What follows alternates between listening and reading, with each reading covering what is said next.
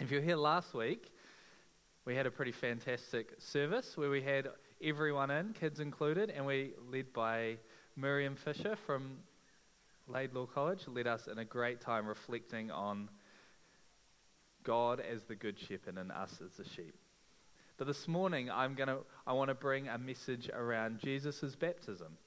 That as I reflected on our theme for the year, this year if you've been around this place, we've been talking a lot around this idea of formation, that we want to be people who are formed in the image and likeness of our Lord and Savior, Jesus Christ.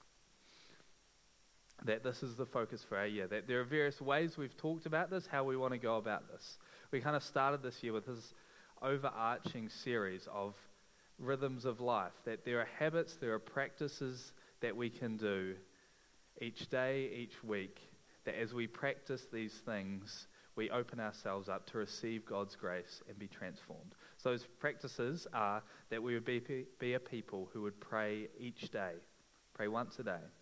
That would be a people who bless someone in a meaningful way once a week. That would be a people who notice God speaking through His Word each day to us. And that finally, that we would practice Sabbath delight through resting once a week.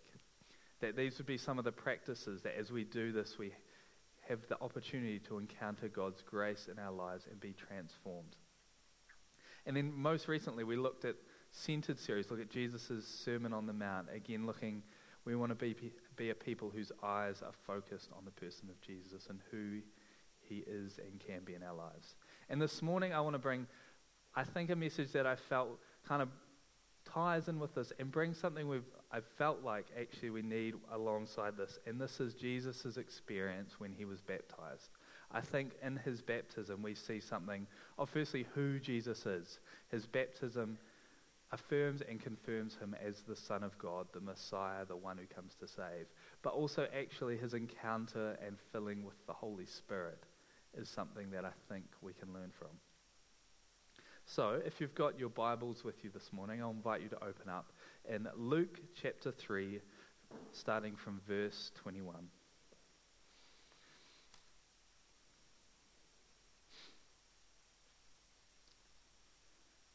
When all the people were being baptized, Jesus was baptized too. And as He was praying, heaven was opened, and the Holy Spirit descended on Him in bodily form like a dove.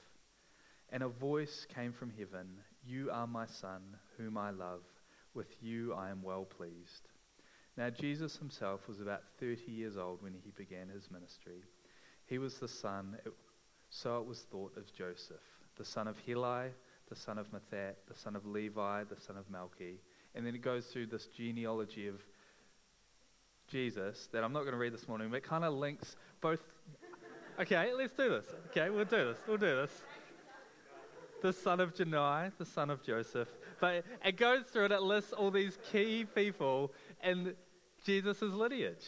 That it mentions, there's Judah, there's Joseph, David's mentioned, Jacob's mentioned, Isaac's mentioned, Abraham, Noah, all the way back to Jesus tracks his lineage in this back to Adam, and finally, son of Adam, son of God. And then to finish, chapter 4, verse 1, Jesus, out of this, full of the Holy Spirit, left the Jordan and was led by the Spirit into the wilderness. This is the word of God for the people of God.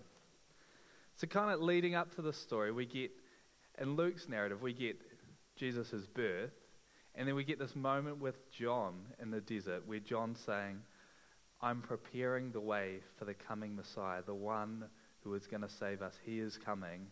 And then right on this, we get Jesus and His baptism. This moment that is a bit full of a bit more glory than Zai's maybe baptism story.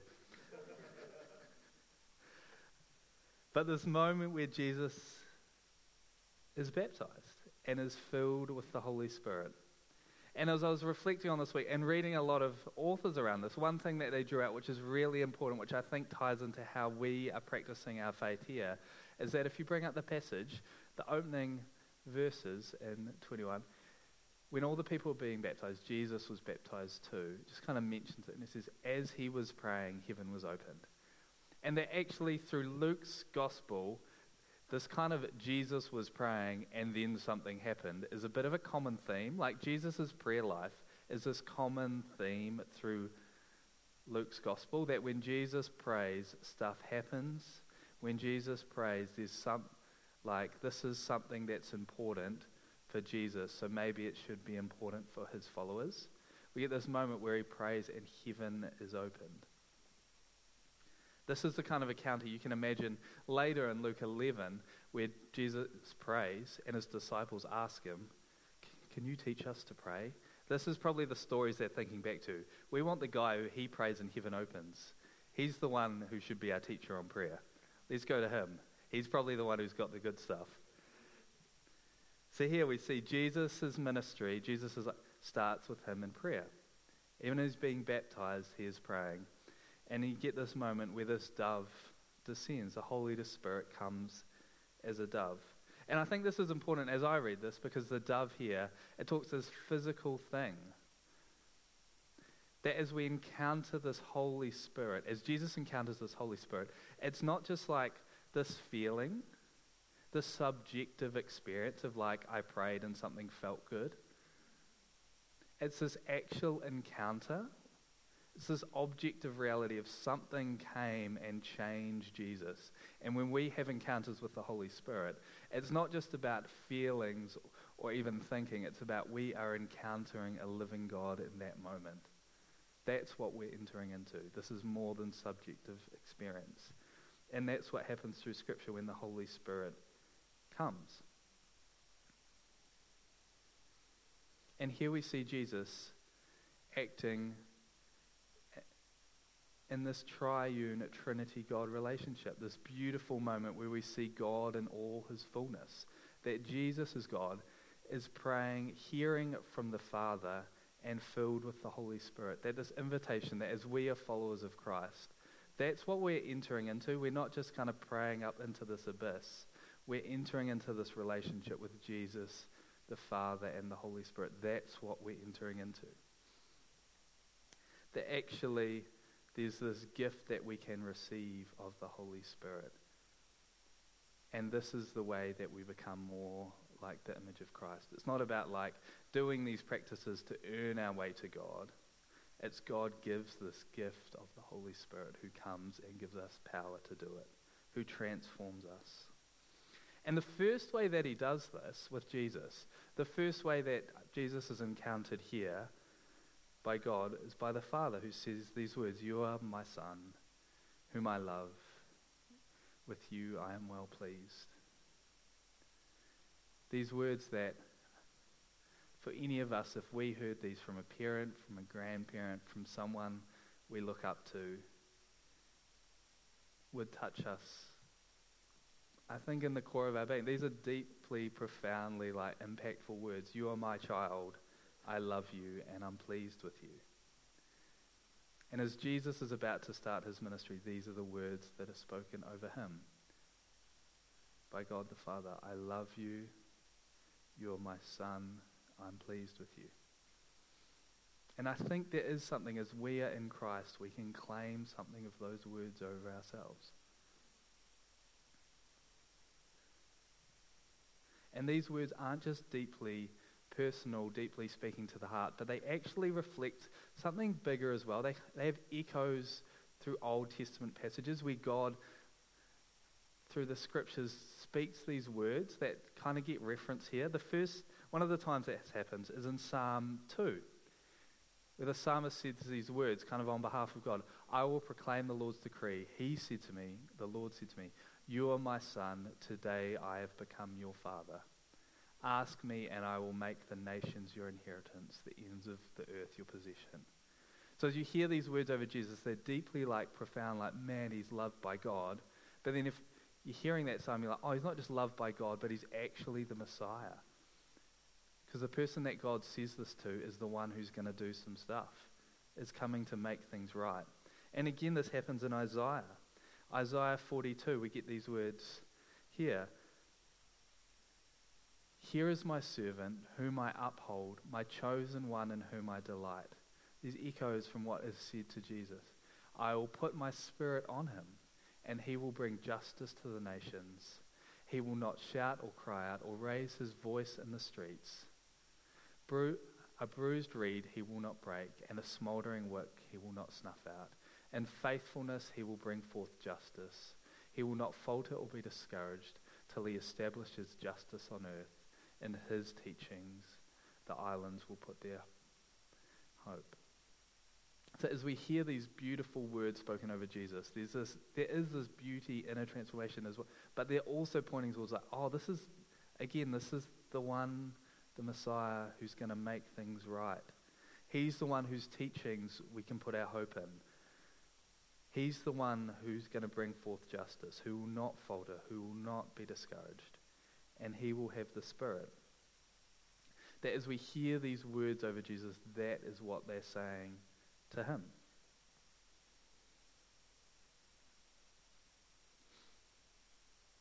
And after these words, we get in verses 23 on, it says, "Now Jesus himself was about 30 years old when he began his ministry." And we get this lineage. So in the ancient world, 30 years old is kind of like, I was reading stuff, they argued whether Jesus, like how close to 30 he actually was, but 30 is kind of this age where people start their ministry life. Like that's when David became king, that's when Joseph started working for Pharaoh. Like this is kind of a significant kind of coming of age moment. And then in this is when he started his ministry. And then we get this genealogy that lists, I think it's 70 names. That Jesus, as he begins his ministry, is not just told who he is by God, but he's grounded in a people, in a place, in a history.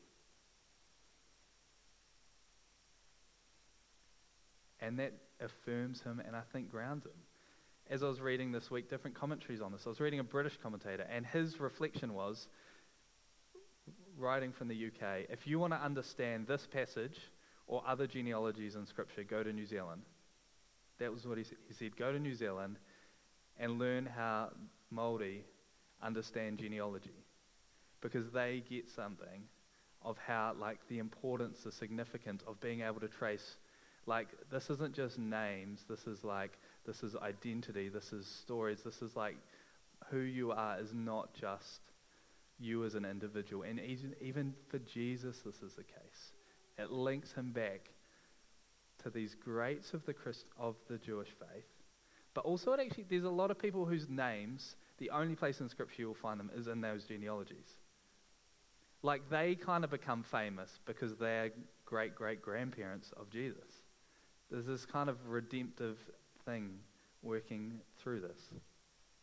Because there's this thing of who you are is not just your individual and what God, but it's the people you're a part of, who you kind of whakapapa back to. This matters. And you get this tragic passage where you see kind of the outworking of this in Nehemiah. So in the Old Testament, when the Jewish people are exiled, they've ran away from God, and God exiles them into Babylon.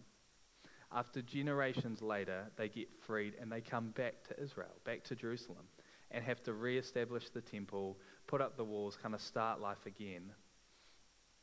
And as they do that, the important thing is, okay, who's coming back? We've kind of got this land laid out. We've got different roles in society, and each role goes to a family based on what the families were broken down generations before. So if you're coming back, what's your role of your great-great-great ancestor? Because that'll be your role now. And you get a whole bunch of people who come back saying, oh, we were part of the priestly generation. But they can't track back their genealogy. They've lost it. Being in exile, they've lost their genealogy. And the response is, sorry, you can't track back your genealogy. You don't get to be a priest anymore. You've lost that. There's a sense of your connection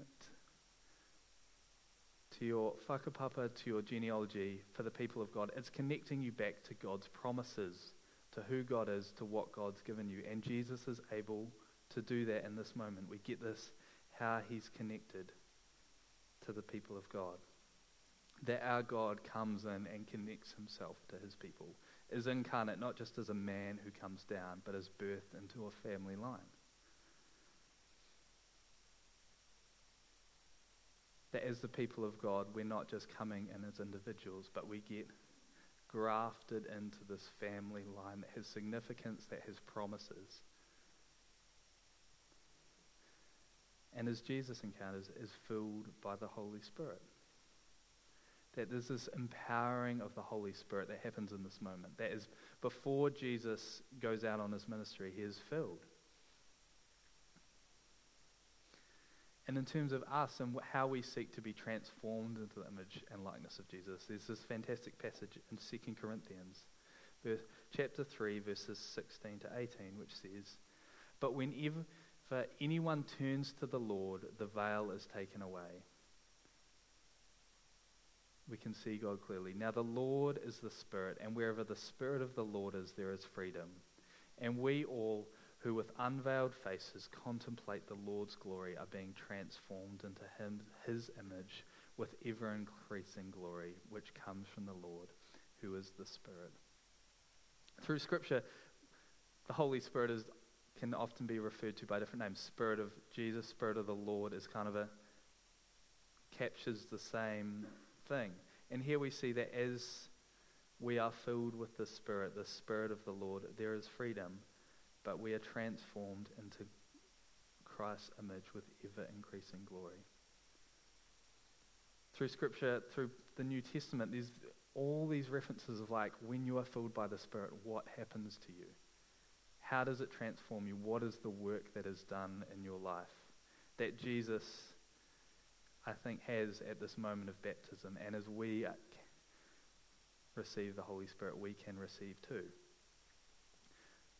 In Romans, it talks about this hope that comes as we're filled by the power of the Spirit. It speaks of being filled with love.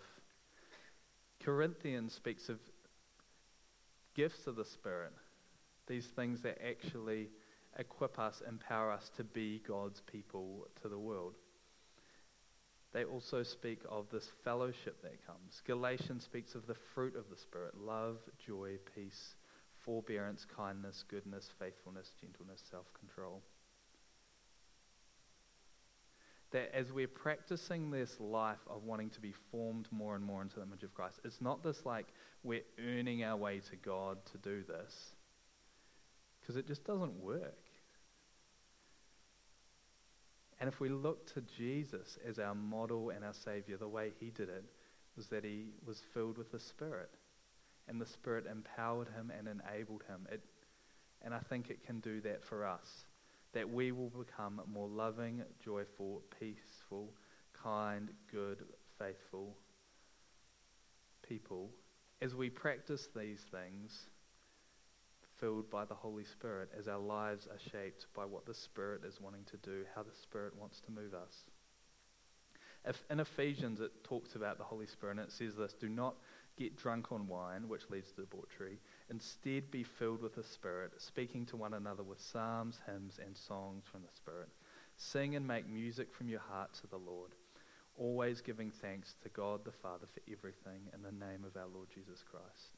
And the opening thing where it says, if you could bring that back up, the opening verses where it says, "Instead, be filled with the Spirit." In the Greek, it's not like a once-off, like you get filled, it kind of, your power level rises and you're sorted. This is like, the image is this like continuous.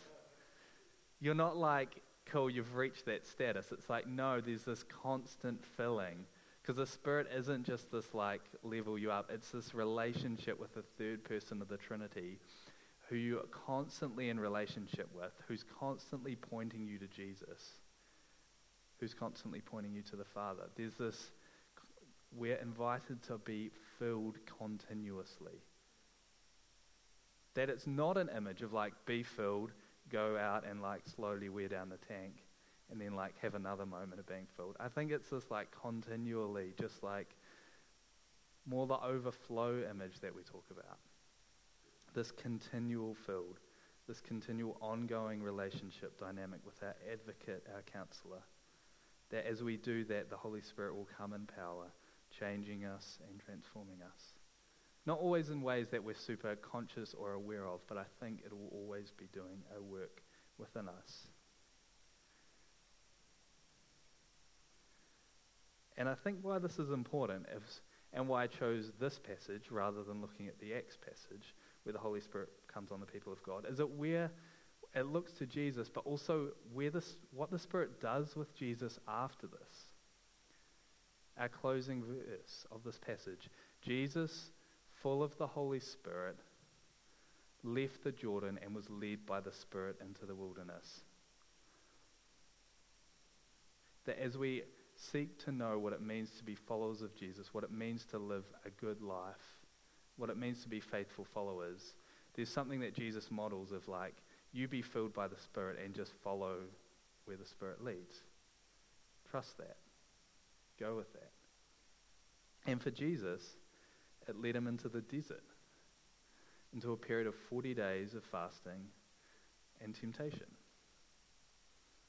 Like, that was the start of his ministry career. And I think it's only by being faithful to being filled by the Spirit that you would go that way to start. And for us, I talked about a couple of weeks ago, kind of reflecting on what feels like this current global, cultural, social moment, where it feels like a lot of stuff is in flux, and COVID has kind of accelerated this. And it feels like a period of massive change and uncertainty. And in the midst of this, there's an opportunity to rest and rely on God, that when places we'd normally put our security and our safety and our trust seem a bit like harder to grasp, institutions it's kind of like seem to be failing and critiqued all over the place. Culturally, it's like it's hard to figure out where you sit, and there's an opportunity in this bit. Will we be filled by the Spirit and faithful to where He's leading us? Because actually, when you see these seasons of uncertainty and chaos and what is going on in Scripture, they're not dissimilar to being led into a desert season. And how did Jesus enter into a desert season? If we are entering into that individually, collectively, as a society, as a world, if we are entering into a season of uncertainty, a season of potential desert, how do we want to enter into that? And Jesus models, you don't just enter in and figure it out.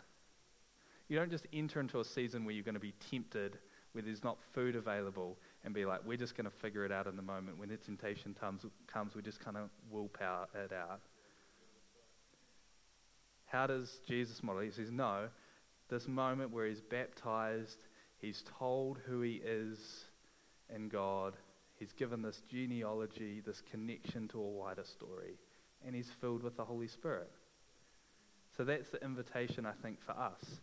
As we enter into this desert season, will we enter into it like that? Will we enter into it as people filled with the Spirit? Trusting that He will lead us through it, essentially. Because I know for me, when I'm not in that space, my aversion is to just like stay away from desert seasons, avoid that kind of stuff, and just kind of put the blinkers up and be oblivious. But I think if there's something of our world which is heading that way, we as followers of Christ want to enter into. If that's where the Spirit's leading us, let's go. Let's trust Him. Let's be filled with Him and go where He wants to take us. Because I think Luke finishes with this passage later, where in Luke 11 he says this: if you then, though you are evil, know how to give good gifts to your children, how much more will your Father in heaven give the Holy Spirit to those who ask Him? That this Holy Spirit that guides, empowers, equips, transforms Jesus is a good gift. That if we ask, the Father wants to give to us. So I'm going to invite the band up this morning.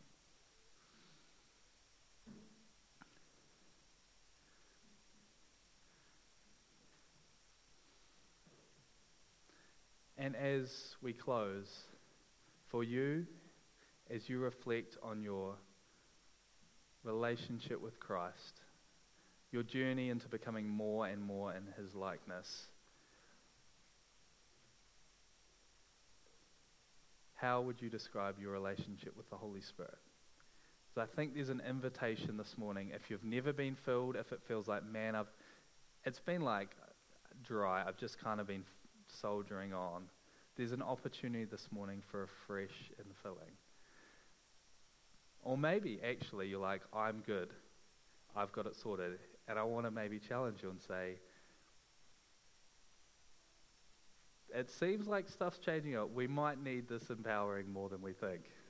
Maybe we all actually need this a bit more than we think. So, this morning, as the band leads us in a song, I want to invite, we've got plenty of space up the front here. If you this morning would like to be filled with the Holy Spirit, I want to invite you to come, to sit, to kneel, to stand, and welcome the Holy Spirit.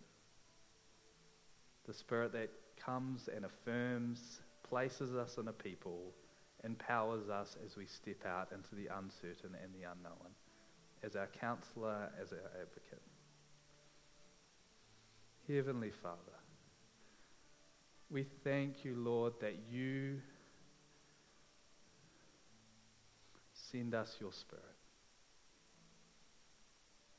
That as we come, as we ask, you faithfully give. That this morning,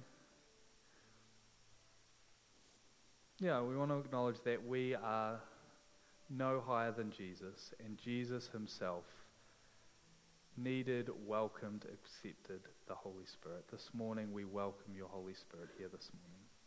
May you come and move in our midst. We welcome the work that you want to do. Amen. Well, thanks for listening. We hope this teaching has served you well and that you've sensed something of God's voice speaking to you.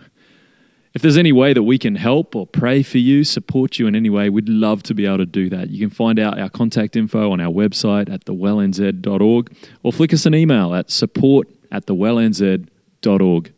God bless you. We look forward to hearing from you soon.